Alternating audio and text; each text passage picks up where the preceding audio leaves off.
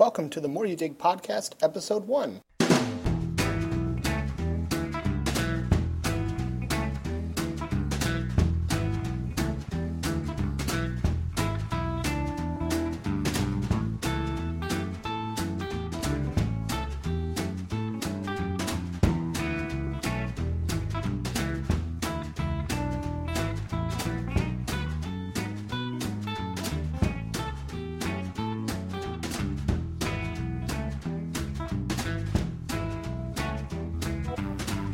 Hi everyone, welcome to the More You Dig podcast, episode 1. My name is Jordan McCandless.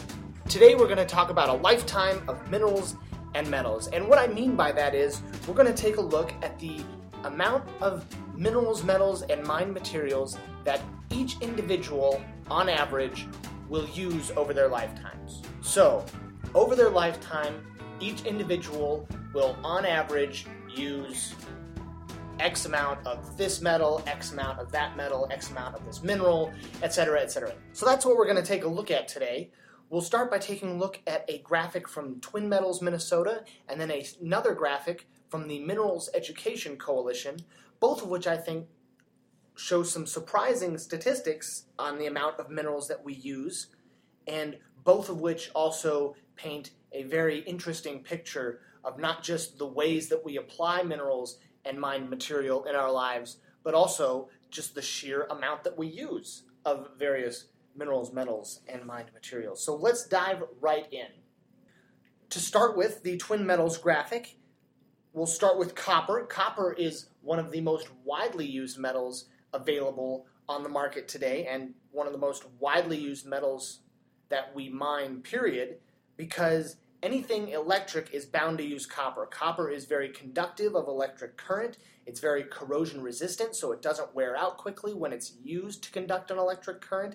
And it's very plentiful and very cost effective. It doesn't cost a whole lot of money relative to other metals like gold, which we'll see in a little while. So copper is used in all sorts of electric items, particularly electric wiring, but also electric devices like our tablets, smartphones, computers, etc.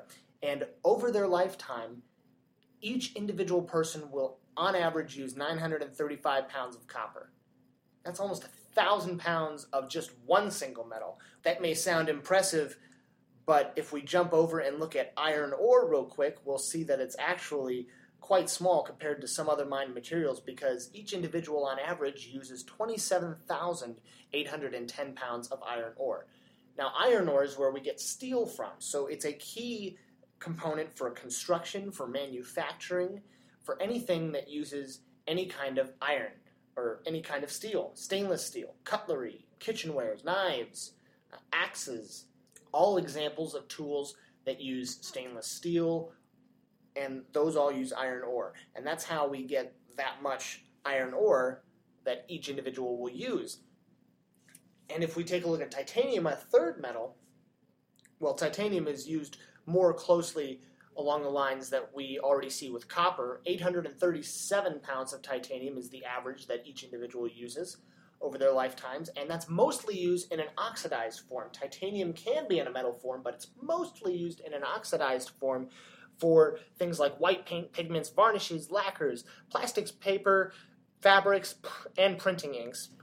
But when titanium is used as a metal, it's widely used as part of the aerospace industry, because titanium metal has the advantage of being both lightweight and high strength, which is something that's very desirable when we're building airplanes. It can also be used with ships because titanium shares a property that I already mentioned with copper, but titanium is very corrosion resistant, and when you're looking at ships that are constantly moving through and sitting in salt water, you're going to need something that's going to resist corrosion from the salt, and titanium does an excellent job of that.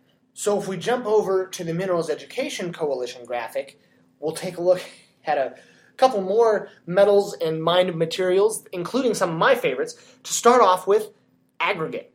When I say aggregate, what do I mean? What does he mean when he says aggregate? Well, when I say aggregate, I'm talking about stone, sand, gravel, the kind of rock materials that we have to mine. So cement, concrete, these all come and are made from aggregates. And so each individual over their lifetime will use an average of 1.2 million pounds of aggregate. And the reason why that is so high is just think of our interstate highway system. Think of the size and amount of roads that are in a town, of sidewalks, of gravel pathways, the sand that we put in our sandboxes, or the sand that we use to fill up sandbags, the sand that we use on golf courses for sand traps. All of that has to be mined, and it's actually not uncommon for most major metropolitan areas to be near, if not have their own, aggregate mine, because these materials are so widely and frequently used, especially in an urban setting. Then we have zinc. 521 pounds is the average use of each person for zinc. Zinc is often used to galvanize steel. Galvanize means strengthen, so zinc can help improve steel, make it stronger, and also protect it against corrosion and rust. And zinc is also a great way to protect against ultraviolet rays, which, you guessed it, come from the sun. So when you're looking at sunscreen or anything that has a UPF rating or sunscreen-like qualities, zinc is a common item, a common material used in those products because it does such a great job protecting against UV rays. And then, now we get to one of my favorite metals, period, and that is gold. And of course, gold is commonly associated with currency and jewelry. It's widely used for both those things. It's been a standard of currency. It's been a material for jewelry for thousands of years. But in today's modern era, gold is also used for many other applications, including electronics. Now, I mentioned that copper has some very outstanding properties that lend itself to be used for electronics and electrical purposes. Gold also shares some of those qualities, and in some cases one-ups copper. For instance, gold is a better conductor of electricity than copper.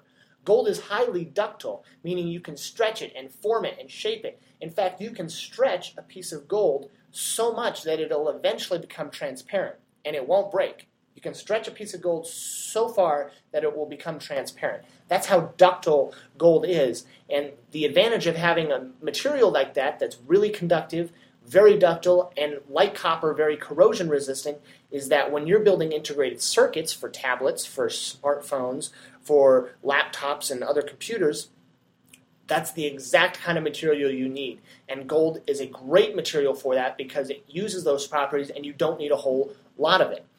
The reason why copper is more widely used than gold for electrical purposes is because it's low cost compared to gold. Gold is a very expensive metal, and it's widely available. There's more copper than there is gold.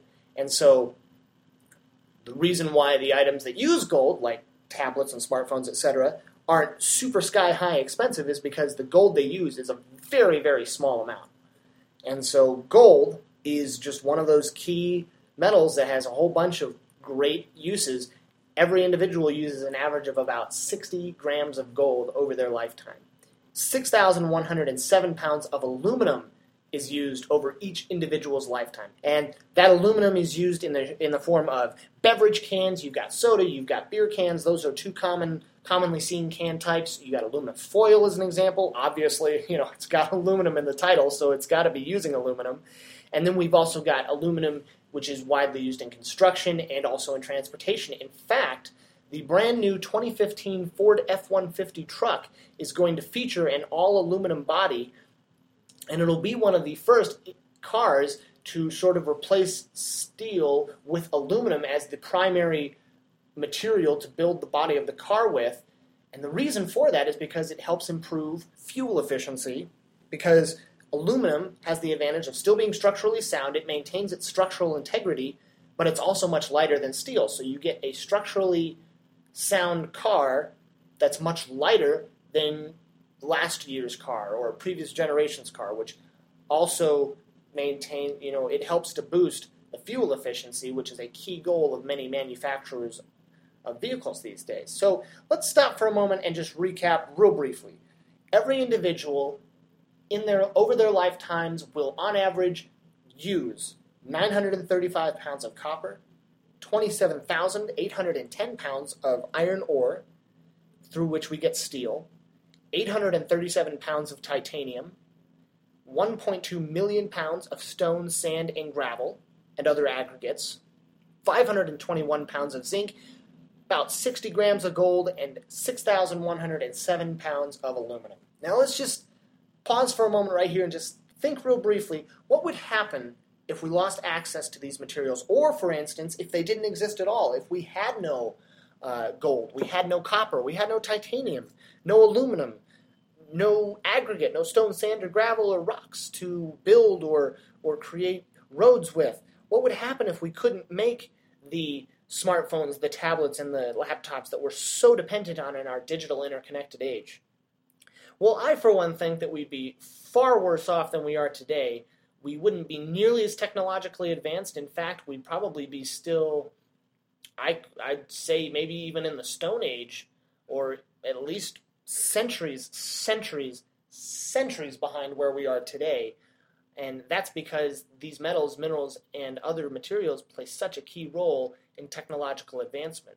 And obviously, these examples are only the tip of the iceberg when it comes to different minerals and metals that people use during their lifetimes, but it's a great way to frame the fact that, one, minerals are widely applied in a number of key ways to maintain our modern lifestyle, and two, we depend on a lot of minerals. We can't simply reduce the amount of minerals we consume, and in fact, the pace of technology and the advance of technology means we'll be consuming even more of these minerals and metals as we go along. So, these are only the tip of the iceberg. Hopefully they give you a picture of just the kind of things we rely on these minerals and metals for, the kind of volume of minerals and metals we need to maintain our lifestyle.